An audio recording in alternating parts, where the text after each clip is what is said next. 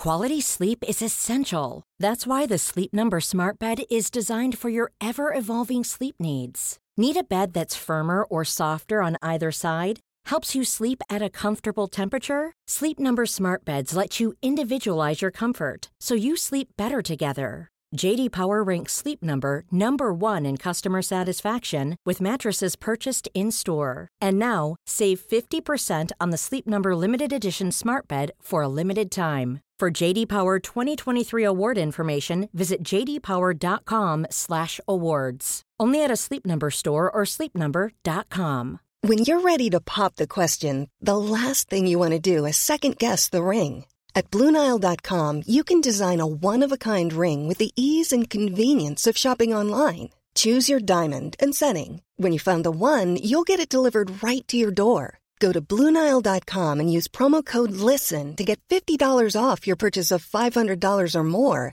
That's code LISTEN at BlueNile.com for $50 off your purchase. BlueNile.com, code LISTEN. Across the UK, online and on DAB. A mid-morning dance with the devil. The Independent Republic of Mike Graham. Get up-to-the-minute news flashes, instant reaction and expert analysis from some of the biggest names in Westminster. Order! The Independent Republic of Mike Graham. Live from Westminster on Talk Radio.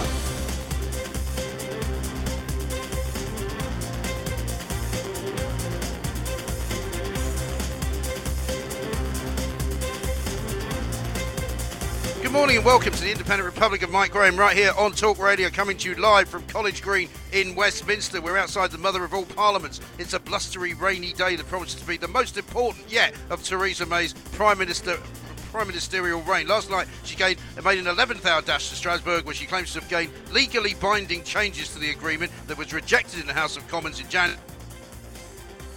Demeanour at the press conference is anything to go by. She looked dejected, defeated, worn out and inevitably broken by the entire process. You might feel sorry for the woman. You might even think she has moved the dial on Brexit. But one thing is for sure, this isn't what she wanted, it's not what the voters wanted, and it's also not what Britain wanted. But guess what? It's the next best thing we're going to get. So I think it's time our lawyers, our MPs, our advisors and our political players all got behind it. The big question is, will they do it? And will they do it over there later on tonight? 0344 499 1000. We'll have a host of pundits and politicians on the show this morning. But most importantly, we want to hear from all of you as well. You're listening to me, Mike Graham, right here on Talk Radio, live from Westminster. The fallout, the fury, the future. The Independent Republic of Mike Graham. Live from Westminster. Order! On Talk Radio.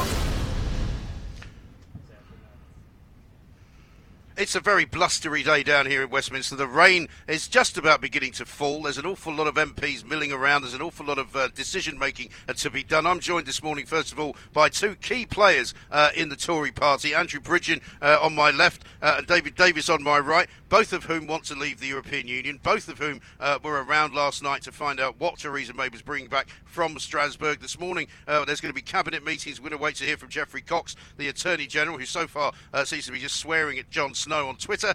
Much more to talk about. Let's start David Davis first. David, a very good morning to you. Morning, I know you were in Newport last night, but has anything changed? Has the dial been moved? Are we now suddenly about to leave the European Union? Well, I think there's a lot more clarity now that the backstop is going to be temporary and that we'll be well within our rights to tell everyone to get lost in 2 years' time. I mean, I look back 3 years. I've campaigned for Brexit for as long as I've been in politics, and I was one of those who rebelled in the initial vote, I think 2011, 2012.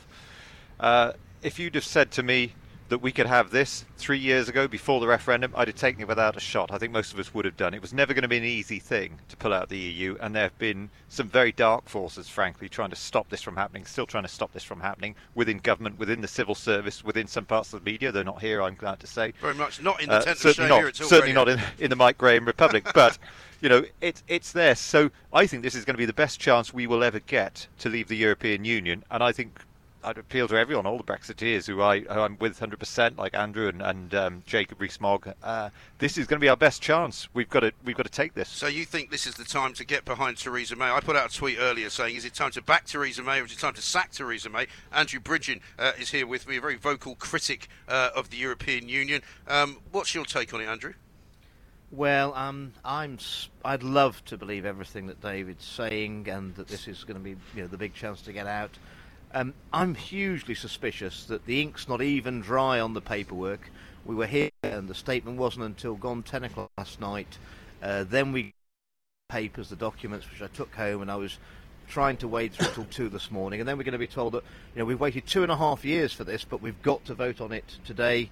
I haven't seen Geoffrey Cox's legal opinion of the changes. I haven't seen the Star Chamber from the ERG's lawyers' view on this, and if it's as good as the Prime Minister says it is, what's wrong with waiting 24 hours, letting us really study this, because this is the biggest vote we're ever going to have? There does seem to be a growing sense that there is a bit of a rush going on here, and that there are many people, including yourself, who are saying, let's take a bit more time over this. Well, legislate in haste and regret at your leisure. I'm always reminded about the great British General Wellington. He never allowed his men to cheer him when he had a victory. He says, because if they're cheering you one day, they'll be booing you the next. That's and what true. I feel is, the public will be very relieved if we could get this across the line. But if the devil's in the detail, it's going to come back and bite us, and I can't allow that to happen. David, what's your view on taking a 24-hour delay? I mean, there are those who might say, well, what's the difference? If you take 24 hours, why don't you take 48 hours? There might be some who would say, well, why don't you take another 3 months? Well, I think, first of all, Andrew's right to be suspicious, and I certainly would be. I've got no problem with a 24-hour delay, but I don't think it's going to happen. I think we're going to be presented with this tonight. We're going to have to make a decision. The question is, do Andrew and I really want to be going through the same division lobby as Keir Starmer and Dominic Grieve and all these other people who are deeply committed to keeping Britain in the European Union against the wishes of 17.5 million people? I don't really want to be in the same division lobby as them, and I think what it comes down to is that they're asking us to vote down the deal because they want to keep us in the EU. I'm getting emails from people who are saying, vote this down, the best deal is the one we've already got. These people are not trying to delay Brexit or trying to get a better deal. They're trying to stop Brexit. And I worry that if we vote this down tonight, we're playing straight into their hands. And doesn't that sound ironic as well, Andrew, because you're from that side of the party that wants to see a better deal, and you would rather have no deal than perhaps this deal. But if you don't accept this deal, then you are putting Brexit in jeopardy, which is kind of counterintuitive to what you want, isn't it? That's the dilemma, but certainly as the withdrawal agreement was originally worded, I mean, it was not a withdrawal agreement, it was a staying in agreement. I'm pretty sure the EU, they know that Theresa May is not going to be here for an awful lot longer. And they're rather keen on whoever the next Prime Minister is, and indeed whichever party is represented in government, they'll be negotiating with on the final relationship. They want to make sure that they're completely stitched up by the withdrawal agreement, and that's what I'm really worried about. I mean, watching last night's events over in Strasbourg, I was struck by the way that Theresa May just looked so completely and utterly kind of defeated. She came out with Juncker. It was clearly his show. It was clearly his party. She was allowed to speak only when she could. She didn't look as if she cut a particularly dominant or impressive figure. I mean, she's basically been worn down by this. Well, Mike, I think, if we want to do a post-mortem on the negotiations and how we've ended up in this position, I mean, we'd need a very long programme, and it's going to be fairly depressing, I think, isn't it? Yeah. It's been more of a capitulation. The flight over to Strasbourg, the announcement by David Lidington, and in the chamber of, another piece of paper's arrived. We're going to have a unilateral declaration that we're going to walk away. Mike, a journalist briefed me on the whole contents of these extra agreements 4 hours earlier, and they were absolutely right. So that was all pure theatre, and that leads me to be very suspicious about the timetable today, where we've not even had Geoffrey Cox's legal opinion. We haven't had any independent legal opinion of the documents of their how binding they will be in international law, and we're being asked this evening to vote to make the most important decision we'll make while we're MPs, I don't doubt. And that timetable seems very rushed, and I think it's rushed for a reason. I think there may well be devil in the detail, and I need to get to it. And the problem here, David, as well, is that this argument is taking place within the bounds of Westminster. Here we are sitting opposite the Palace of Westminster. You guys are all going to be in there having a very long day and probably quite a long night, voting preferably to leave the European Union. However, everybody outside of Westminster is saying, we just want to leave. Yeah. We don't care about you guys arguing. We don't care about lawyers. We don't care about the devil being in the detail. Yeah. We just want to get out. Now, they may be wrong to say that, but that's the feeling in the country at the moment. Well, I think it is even a lot of reasonable Remainers are saying, let's just get on with this now. We were on the losing side of a referendum. The democratic will must be respected. Look, I think the worst case scenario here is that these guarantees that have been brought back are a fiction and that the European Union are going to try and ignore them. This is the worst case scenario, okay, we all accept that. If that happens, quite frankly, we would be well within our rights, having got this, to turn around and say, regardless of any international treaties we've signed, in 2 years' time, if they have not worked towards a free trade agreement, we just go anyway and tell them to get stuffed, frankly. It's what the French did in the 1960s over NATO. So there's plenty of precedents there for EU countries tearing up. This is it. I mean, Remainers love to give you analogies about things, don't they? How about you buy, this one about when you went to buy a house and you put an offer in and then you found out that the ceiling was leaking, so you decided not to buy it. What if you buy a Hoover and a year later it breaks down? You can get You mean a vacuum cleaner? You can get your money back. No, I mean a Hoover. A Hoover that works, because it hasn't been subject to EU rules. No, exactly. I mean a Hoover. I don't mean a Dyson either, by the way. But here's the thing, many other makes are available. Many of them are. Thank you very much indeed for keeping us compliant with the rules on broadcasting. Here's the thing, though. I mean, everybody seems to think that whatever we sign now is going to be absolutely incontrovertibly stuck to for the rest of time. There is nothing in politics that works like that, in my opinion, anyway. Well, under the Vienna Convention, you can break out unilaterally from a treaty, but unfortunately, the European Union never signed the Vienna Convention, so they don't recognise it. At the end of the day, how democratic of them! Well, indeed. At the end of the day, we are a country that abides by treaties. I mean, the Article 50 came through the Lisbon Treaty. We didn't want to sign that, but Gordon Brown signed us up to that, and that set out this 2-year delay in leaving the European Union, the schedule of negotiations. That has not been helpful, and I think everyone involved in the process realises it's not been helpful. It's aided the European Union, but because we'd signed a treaty, we went along with it, and that is the problem, that these are legal treaties, and they... But as David says, we've always got along with everything that we've signed, whereas the French haven't bothered. I mean, the French don't bother to take up European legislation if they don't feel like it. They don't actually adhere to European law if they don't feel like it. Why is it that we always do? Well, I think, as Mr. Macron's funny, I think France is becoming increasing realisation it's actually ungovernable, isn't it?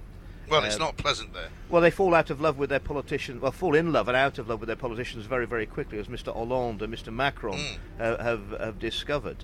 But we're not France, and we have a history of sticking with our treaties.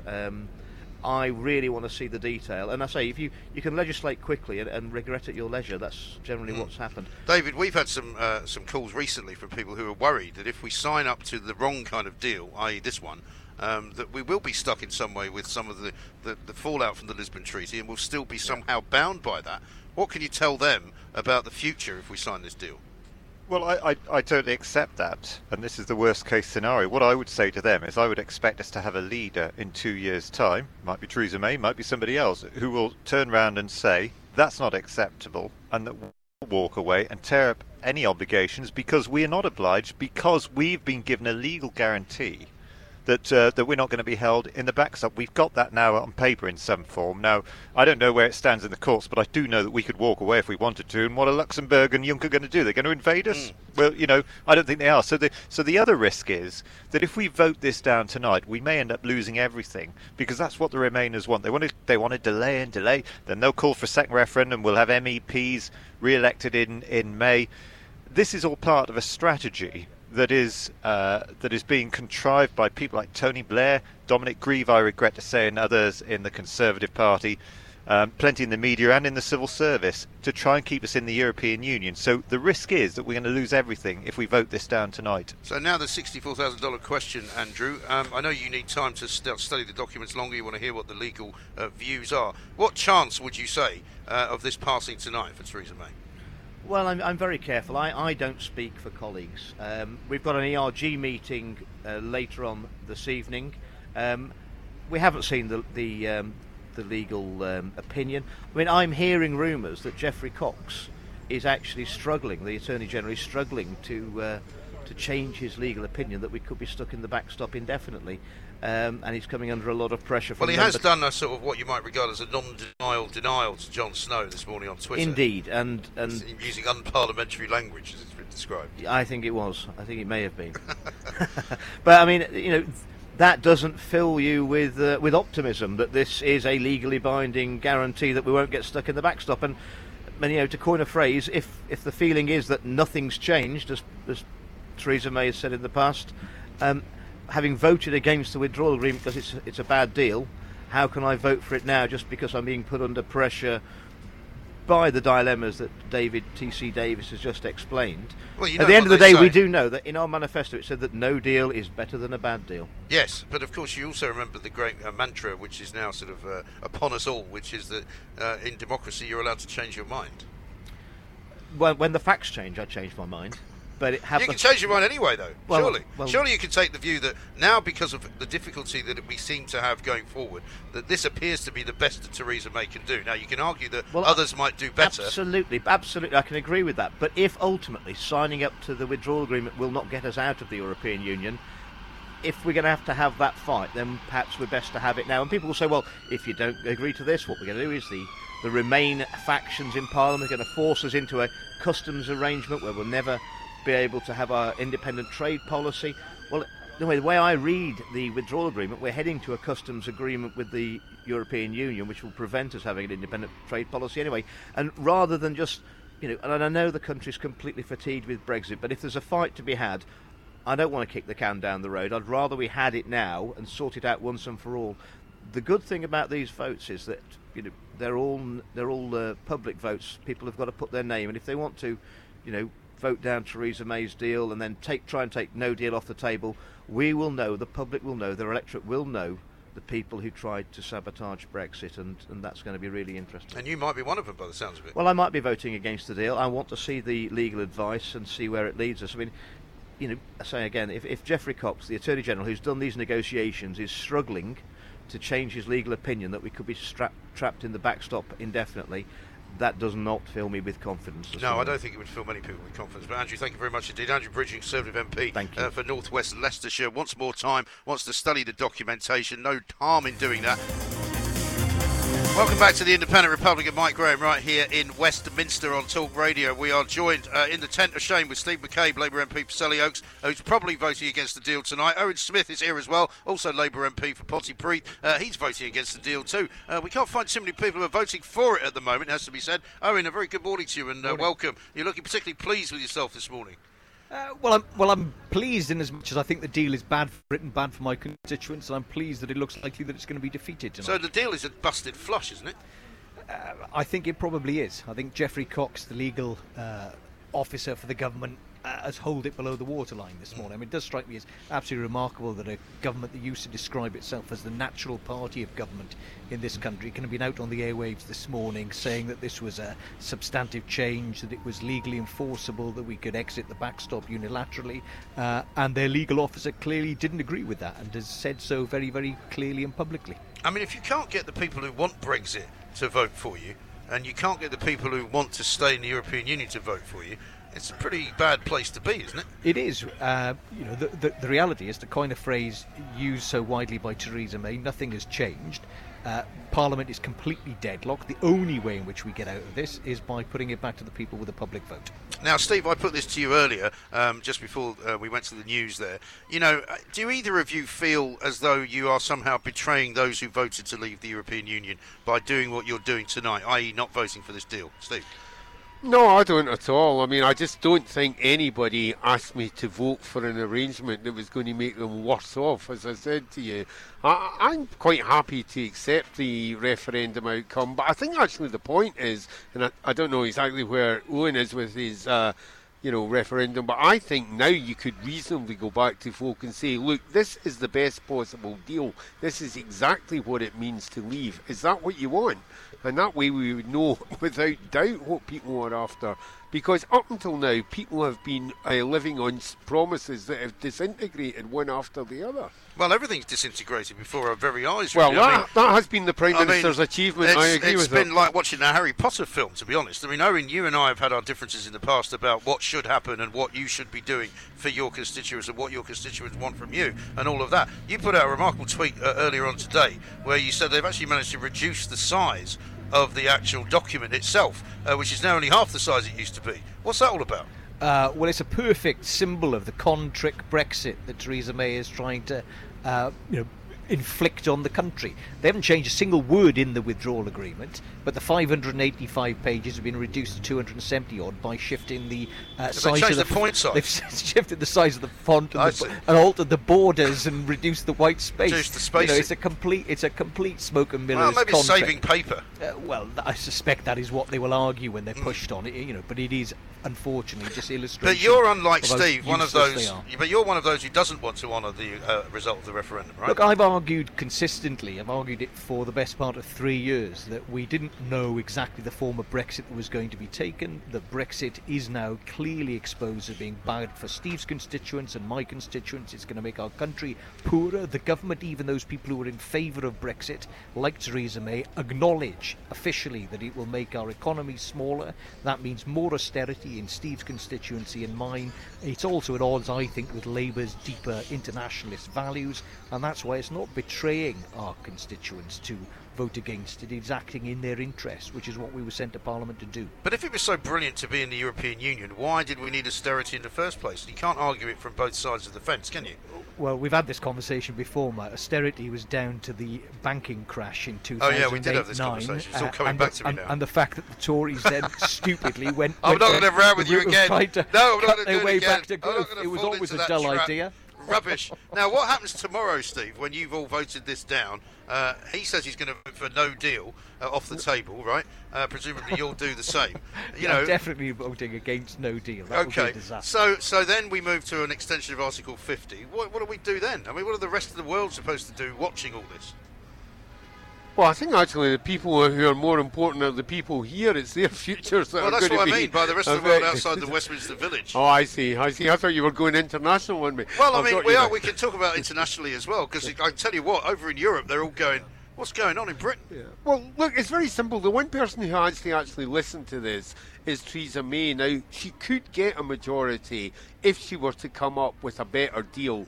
Not everybody would be satisfied. Owen acknowledges that. That's fair enough. But there is a potential parliamentary majority, but it's for a different deal from the deal she's offered, and it's one that has to actually keep us in some customs arrangement, and it has to keep us in some close alignment with the single market. That is the deal that will work for people who want to leave. So this particular deal that's coming up before you tonight, does that not make you go towards that sort of road? Because those who are against it, who are the Brexiteers, are saying this isn't leaving Europe at all. So how is it not satisfying what you'd like?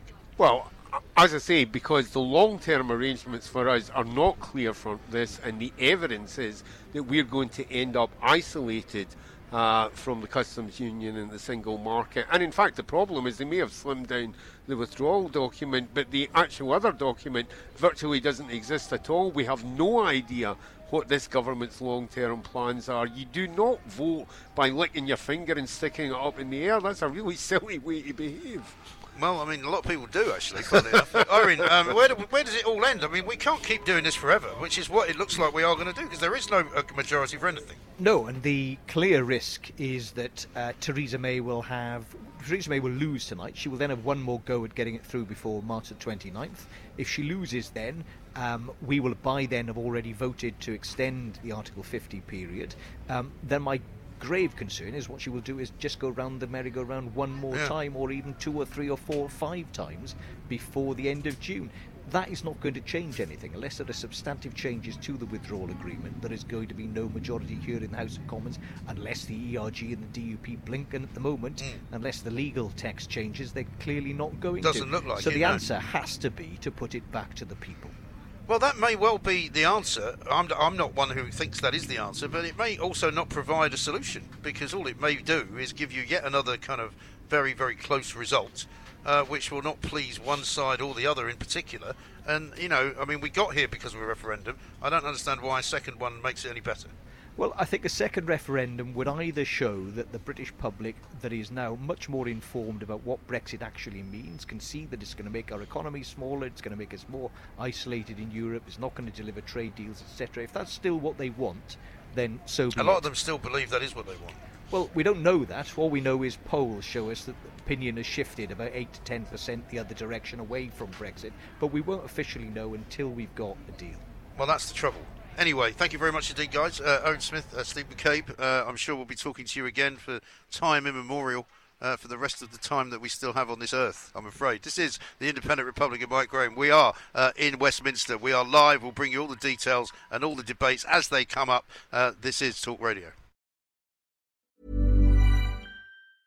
When you're ready to pop the question, the last thing you want to do is second-guess the ring. At BlueNile.com, you can design a one-of-a-kind ring with the ease and convenience of shopping online. Choose your diamond and setting. When you find the one, you'll get it delivered right to your door. Go to BlueNile.com and use promo code LISTEN to get $50 off your purchase of $500 or more. That's code LISTEN at BlueNile.com for $50 off your purchase. BlueNile.com, code LISTEN. Hey, it's Danny Pellegrino from Everything Iconic. Ready to upgrade your style game without blowing your budget? Check out Quince. They've got all the good stuff, shirts and polos, activewear, and fine leather goods, all at 50 to 80% less than other high-end brands. And the best part? They're all about safe, ethical, and responsible manufacturing. Get that luxury vibe without the luxury price tag. Hit up quince.com/upgrade for free shipping and 365-day returns on your next order. That's quince.com/upgrade. Quality sleep is essential. That's why the Sleep Number Smart Bed is designed for your ever-evolving sleep needs. Need a bed that's firmer or softer on either side? Helps you sleep at a comfortable temperature? Sleep Number Smart Beds let you individualize your comfort, so you sleep better together. J.D. Power ranks Sleep Number number 1 in customer satisfaction with mattresses purchased in-store. And now, save 50% on the Sleep Number Limited Edition Smart Bed for a limited time. For J.D. Power 2023 award information, visit jdpower.com/awards. Only at a Sleep Number store or sleepnumber.com. The fallout, the fury, the future. The Independent Republic of Mike Graham. Live from Westminster. Order on Talk Radio. I'm joined now by two MPs more closely related than perhaps even they realise. Tom Brake, who is the Lib Dem Brexit spokesman, of course, from down there in Carshalton in Surrey, and then from Sutton and Sheen, Paul Scully, Tory MP, of course, a Brexiteer by nature, I suppose you might say. Both of you, I think, are related by being very, very close to each other in Surrey. We're next to each other, and actually Tom's my MP. I actually live just so if you've got any problems that you want to sort out with him while he's here, forget Brexit, it's all about the potholes and bins. Yeah, exactly. Well, I mean, it's very important stuff down there. Tom, first of all, over to you. I mean, clearly you're not going to vote for this deal. You're one of the few people who's able to make a definitive statement at this time, many, many hours before the vote actually takes place. Yes, because for the Liberal Democrats, we've always been clear that the best deal that is available is the one that we have within the European Union, and therefore the Prime Minister's deal fails on that front. OK, let's just interrupt you for a second, because Ross Kempsell's with us. We understand that the Attorney General's legal advice on the new deal has just been published. Ross? That's right. I've just received a copy of the letter from the Attorney General's office that was presented to Cabinet this morning. Now, the key part of this advice, which runs to 3 pages from Geoffrey Cox, the crucial document that Tory rebels have been waiting for, says that it reduces the risk of being trapped in the backstop. So uses that phrase, reduces the risk. Now, that phrase, I think, will be pored over in the coming hours by Tory rebels. Whether that is enough for them at this stage, we will have to wait and see what the so-called Star Chamber of Brexit-backing 8 lawyers who give the legal advice to the Tory rebels say. I mean, my instinct at the moment, and not to preview their analysis, their own analysis, but based on what has been said before, reading between the lines here, I wouldn't think this is quite enough for them at this stage. There are lots of other factors, though. There's the political reality, not just the legal reality, so we have to see whether they develop and they change their views as the day goes on. It's not exactly a ringing endorsement, though, is it? Paul Scully's here with us. Paul, what do you make of that particular piece of news? Well, he has to see it, has to say it as he sees it. But I've always been supportive of the deal. Last time, I'll be supportive of the deal today, because when you look at the backstop, as Ross said, you've got to look at the political reality. That's not just to get Brexit over the line, but it's why the EU don't find it particularly comfortable for it to come into effect or last for any length of time. That's because if it ever did, Michel Barnier was always talking about cherry picking. It literally does allow us to cherry pick, because we have full access to the single market, we have full access to the customs union, but we don't have to pay the membership fees, and we don't have freedom of movement. So that's not something they're going to want to last at all. Right. But I mean, the Attorney General coming out and saying the legal risk is effectively unchanged. There's a slightly less risk than there was yesterday, but it's not exactly going to convince anyone, is it? Well, look, at the end of the day, the only way you can get rid of the risk entirely is to get rid of the backstop. So, and that was just never going to happen. We knew that. They were telling us for weeks. You've been telling us they're not going to open up the withdrawal agreement. So the wording is there to give those extra reassurances, but clearly it's not going to reduce the risk entirely. So it's now up to the ERG, one, to see if that satisfies them, but secondly, most importantly for me, is to the fact that they risk losing Brexit in its entirety. Yes. And I've always said I'm never going to be a heroic loser, having campaigned to leave and voted to leave. And Tom Brake is with me as well, Lib Dem spokesman on Brexit. Presumably, Tom, you must be absolutely loving this, because what you want is for us not to leave the European Union, and so therefore you will do your level best in association with anyone to stop it from happening. Well, what I'm not loving is the fact that for the last 2.5 years the country has been in chaos, frankly. And what I'm certainly not loving is that if the Prime Minister's deal gets through, and that statement from Cox that basically it reduces the risk, I don't think will be sufficient for some ERG members. But if the deal goes through, all that we're going to have for the next 5 years are exactly the same characters in the ERG, banging on about the fact that the government are not doing a deal with the EU in terms of our future relationship, which is hard enough, far enough away from the European Union. So all of these arguments that we've had, we're going to have them multiplied by 10 for the next 5 years, as within the Tory party they fight among themselves about whether they want a future relationship that is close to the European Union or that is far from it. So we can look forward to many, many more years of you and me sitting here, perhaps Paul, with Paul as well, debating Brexit. But you'll be sitting there moaning about it for the next 5 years as well, like you have been for the last two. Well, I as I said, I think Brexit is bad for the United Kingdom. In fact, the government's own analysis confirms that whatever Brexit you go for is bad for the United Kingdom economically. So yes, I will continue to fight this. If, however, the Prime Minister's deal gets through, and eventually Parliament completes the ratification process, because of course what we've then got to do if a deal gets through is actually pass legislation to reflect that. If eventually this all goes through, then of course I will have to accept that it's over from that point of view, and will then want to work as hard as I can to ensure the best outcome. I mean, eventually everyone will have to accept that it's over, and that now we can move on with the rest of the business of what we normally should be doing. And I should point out to you that we're up 1% in the old economic growth stakes for January, apparently, which is up 0.1 on February. It's up to 0.5. Right. Well, that's so we're in the right direction. Very paltry compared to what we were achieving under the coalition government. Yeah, but it's not bad news though. We're doing pretty well compared to some of the other European countries at the moment. But Tom talks about the fact that the next 5 years we're going to be debating the issue. We will continue to debate the issue clearly, but if we don't get Brexit at all, do not think that it's going to go away, because we've had a referendum, people have spoken, they want to leave, and so the fact that they will sit there scratching their heads, looking at the place across the road in Parliament, thinking, how on earth have these guys failed to do what we've asked them to do? It's a simple request.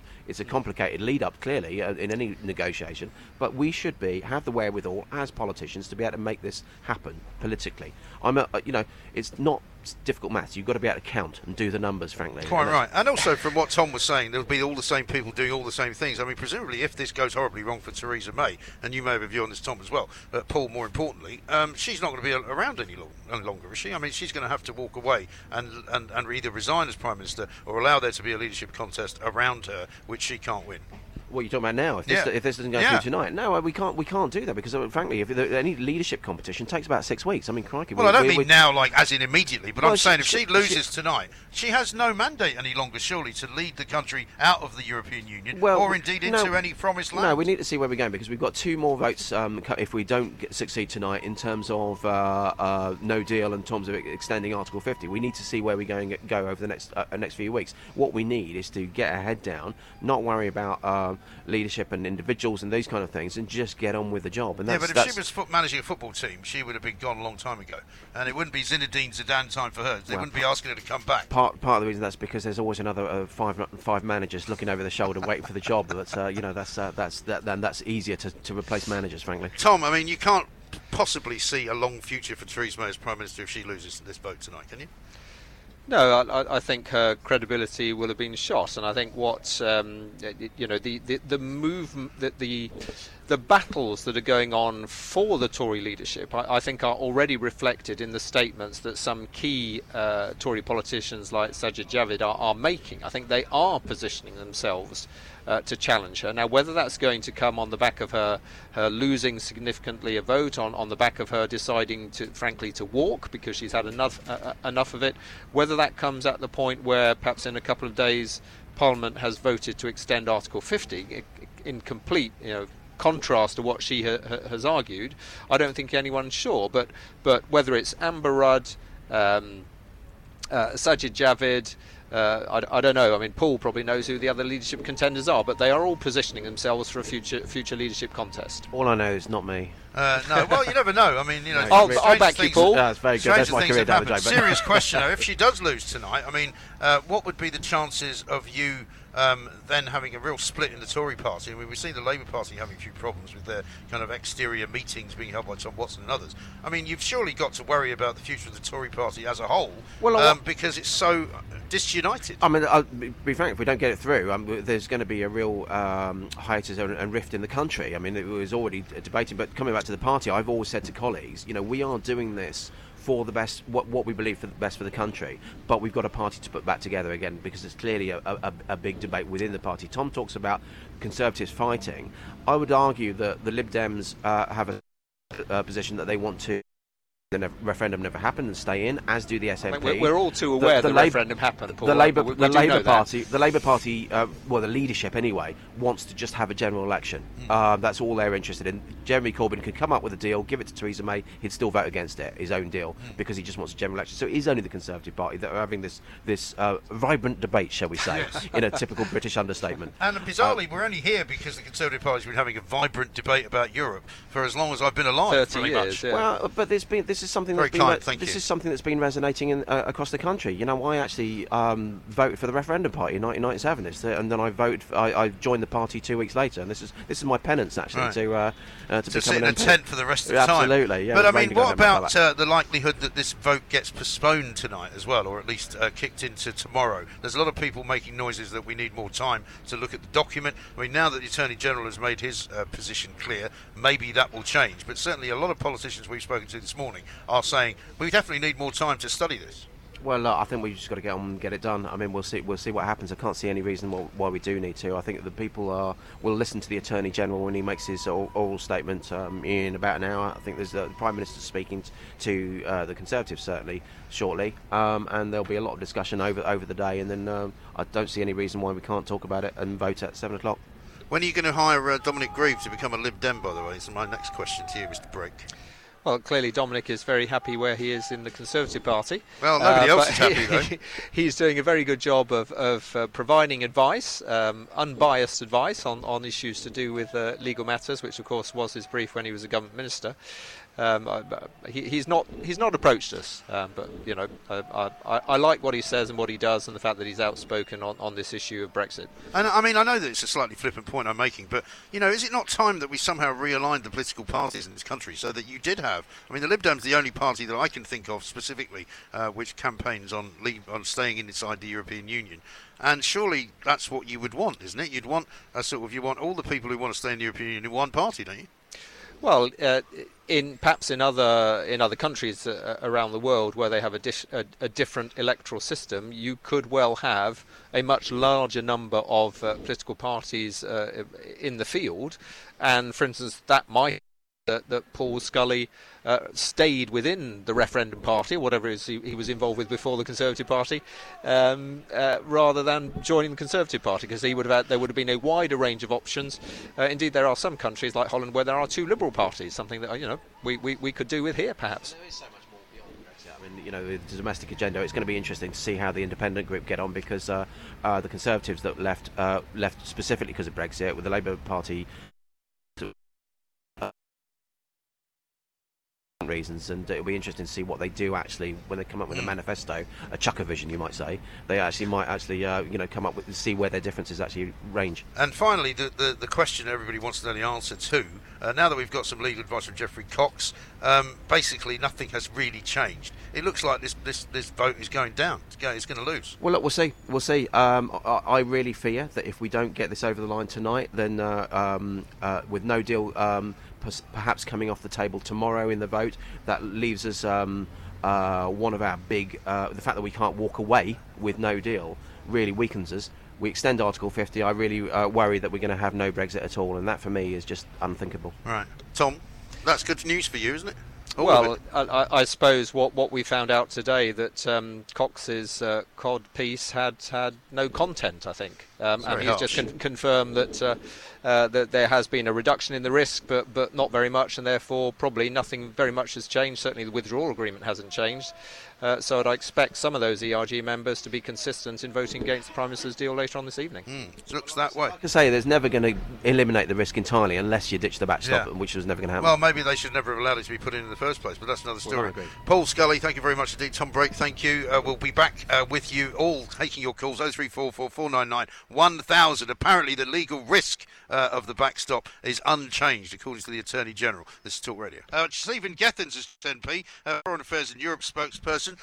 Stephen, welcome to the Tent of Shame. Thank you very much. Thank you very much for joining us. It's a lot drier in here than it is outside. It is only slightly. Well, unfortunately, the Tories seem to have lost all of their wets recently, haven't they? But at the end of the day, where are we here? Because we appear to be with the best one in the world nowhere once again. I don't think we are. Look, first of all, full respect to you and your team for being out here. For your listeners, it is a grotty day out there and you guys are outside. Yes. I get to go inside to a nice warm chamber after this. It's not very nice in there either, though. No, it's not.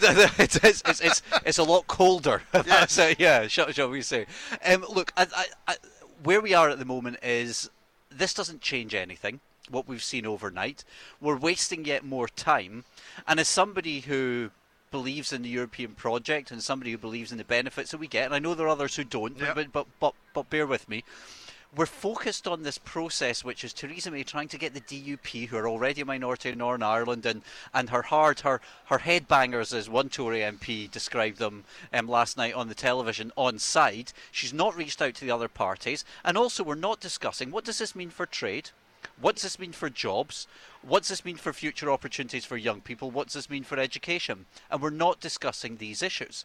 And we know from the government's own analysis that this deal is bad for each and every one of those things. The difficult thing, of course, for her as well is that inside the Houses of Parliament, the Westminster bubble, there are many, many people like your own party who don't want to leave the European Union, and you're being honest enough about it to say that.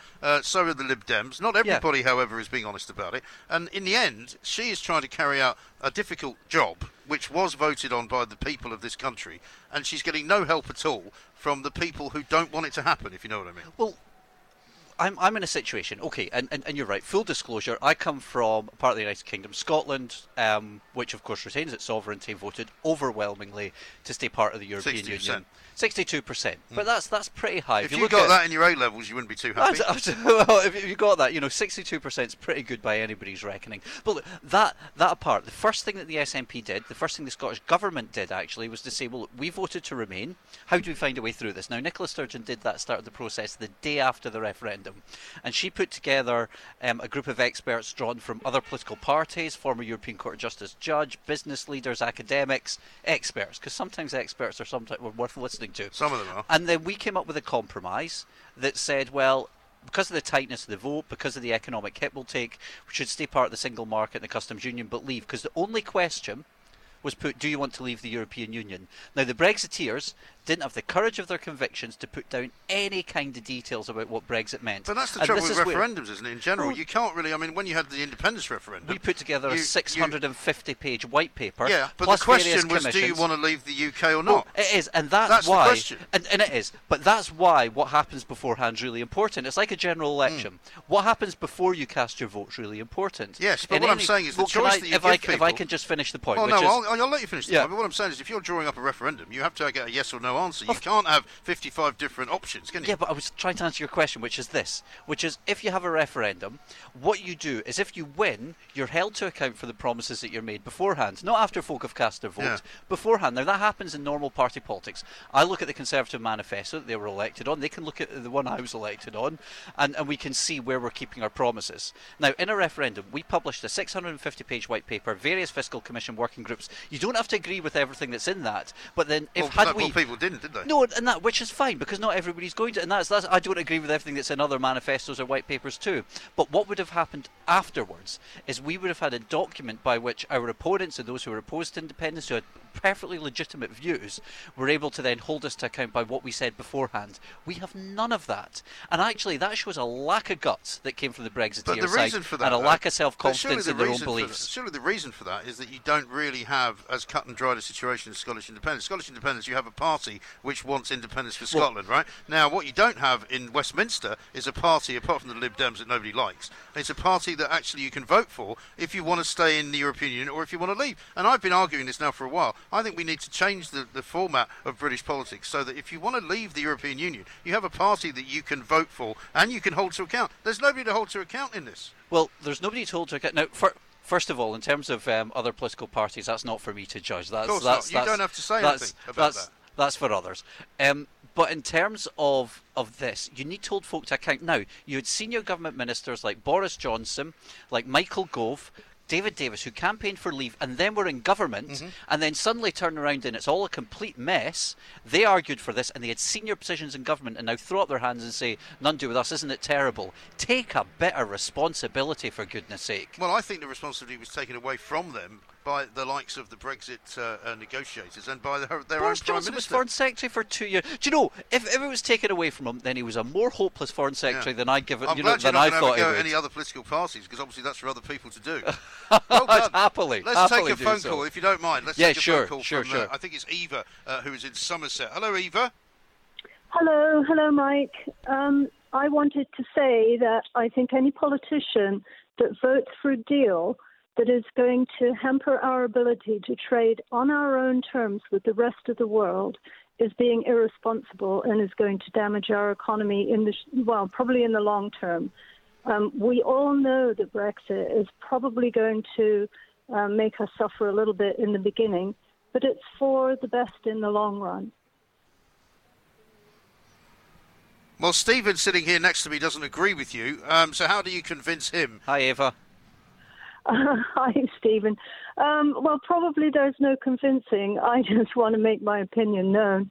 I think that people, it's been said before that people that are entrenched on either side of the debate are, not going to change their minds.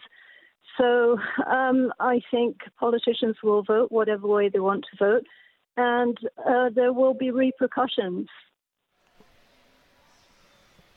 I think that's the most true statement I've heard all morning, Eva, from you. Thank you very much indeed. And Stephen, Thanks, Eva. that is the problem, isn't it? The problem we currently have is that we have reached this impasse. Yeah, We've been at the impasse for quite a long time. Yeah. And I'm not sure that I can find any way through it that other people have suggested thus far. How do you think we get out of it? Well, do you know, there's a way of doing things and there's a way of not doing things. And I thought the way that Eva made her point there, and I happen to disagree with her, but she made a perfectly valid and good point and did so in a good way. And we happen to disagree, but that's okay. That's what Parliament's for, sure. And that's what living in a democracy you is guys for. have the But job can of fixing the disagreements and can coming I to tell an you arrangement. what Westminster doesn't do well? You've got Theresa May right now governing as if she's got a majority of 100, as if she's got a Tony Blair or Margaret Thatcher-esque kind of majority, which she doesn't. Now, for years in Scotland, and it's like other European legislators, we've had a minority government. And in a minority government, you have to speak to the other parties because you can't get anything through. I remember in the 2007 to 2011 Scottish Parliament, the SNP had 47 out of 129 seats. But we got through 4 budgets. We got through world-leading climate change legislation, big changes in how we produce our electricity. We got That's through because you were in compared with the Green Party. No, it wasn't, actually, because with the Green Party at that time, that would have only been another 5 or 6 votes, so nowhere near the 65. So there were always, so during that time, and it requires a responsible opposition, and sometimes the Liberals voted with us, sometimes the Labour Party voted with us, sometimes the Greens voted with us, and even on occasion, The Conservatives voted with us. Now, that requires... Now, one thing I've noticed, Theresa May does not speak to opposition politicians, does not engage with them, and that means we're in the mess that she's in. Let's talk to Ross Campsall, who's our political editor. Ross, what do you got for us? Yeah, just bringing some breaking lines in the last few moments. This follows a report from the Financial Times, which is running that the DUP, according to sources, will not back the deal. Now, I'm just seeing another line coming in from a DUP source as well. Understand the DUP will not back the deal after Geoffrey Cox's legal advice. So that is a really significant blow for the Prime Minister. I would say quite firmly, barring an absolute miracle with the way that Geoffrey Cox's statement goes in the Commons and something extraordinary happening this afternoon, that means the deal will be rejected by the House of Commons. Maybe as many as 60 to 70 Tory ERG MPs will continue to stick their vote alongside the DUP and reject the deal. I do think that means that the numbers are likely to come down a lot less than they would have done otherwise. It's still the case because there's a split developing in the ERG right now. There are some softer ERG MPs who have been persuaded and are saying in private that now is the time to back the deal. So Theresa May could be looking at getting a better result, but the question is it going to be a better result by a very slim margin, in which case it's not a great result for her overall. Even if she manages to knock 30 to 40 votes perhaps, that would perhaps be seen as the best that Number 10 can hope for at the moment. It's just horrendous, isn't it, Stephen? I have to say, it's a bit like watching a wounded animal, isn't it? It's just not very sort of pleasant. There's nobody winning here. No. You're just kind of waiting for something to die. This is a mess. It's a calamitous mess. I was discussing, and I know this is not a word.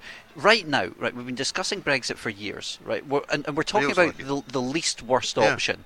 Yesterday, I managed to raise climate change, and I know and bear with me. I raised climate change, and that's a generation-defining issue, and we're not talking about it. Yeah. Just to give you one example. We might say Brexit is as well, I suppose. Well, you might, but in terms of the long-term consequences. But with Brexit, it seems like managed decline. Do you know what's interesting with the Brexiteers? Nobody's arguing about how better things will be, how much better it'll be. It's all about how do we make this less bad. I'm not in politics to make things less bad. I'm in politics to make things better. And it's why aren't you doing it then? Well, I am by avoiding the cliff edge, by trying to get us out there, and also by making Scotland, if you like, a normal independent state like most of our neighbours, like Ireland, Denmark, Norway, and that would give us a better relationship with the rest of the UK, and I think it would give us the rest of the UK a more meaningful and realistic approach to the rest of Europe. Just what we need, another referendum. That'll take us into the next 12 years. Well, do you know what? If somebody knows what they're doing with a referendum, this is chaos and calamity because they don't have a clue what they're doing. That's a clearer word spoken there. Stephen Guest is SNP MP, Foreign Affairs and Europe spokesman. Across the UK, online and on DAB, the Independent Republic of Mike Graham on Talk Radio. If you enjoyed that, be sure to catch the whole show 10 to 1, Monday to Friday on Talk Radio, via DAB, online or via the Talk Radio app. If you have an opinion on the stories we cover, we'd love to hear from you. Call us 0344 499 1000 or tweet at Talk Radio during the show to have your say. The Independent Republic of Mike Graham on Talk Radio.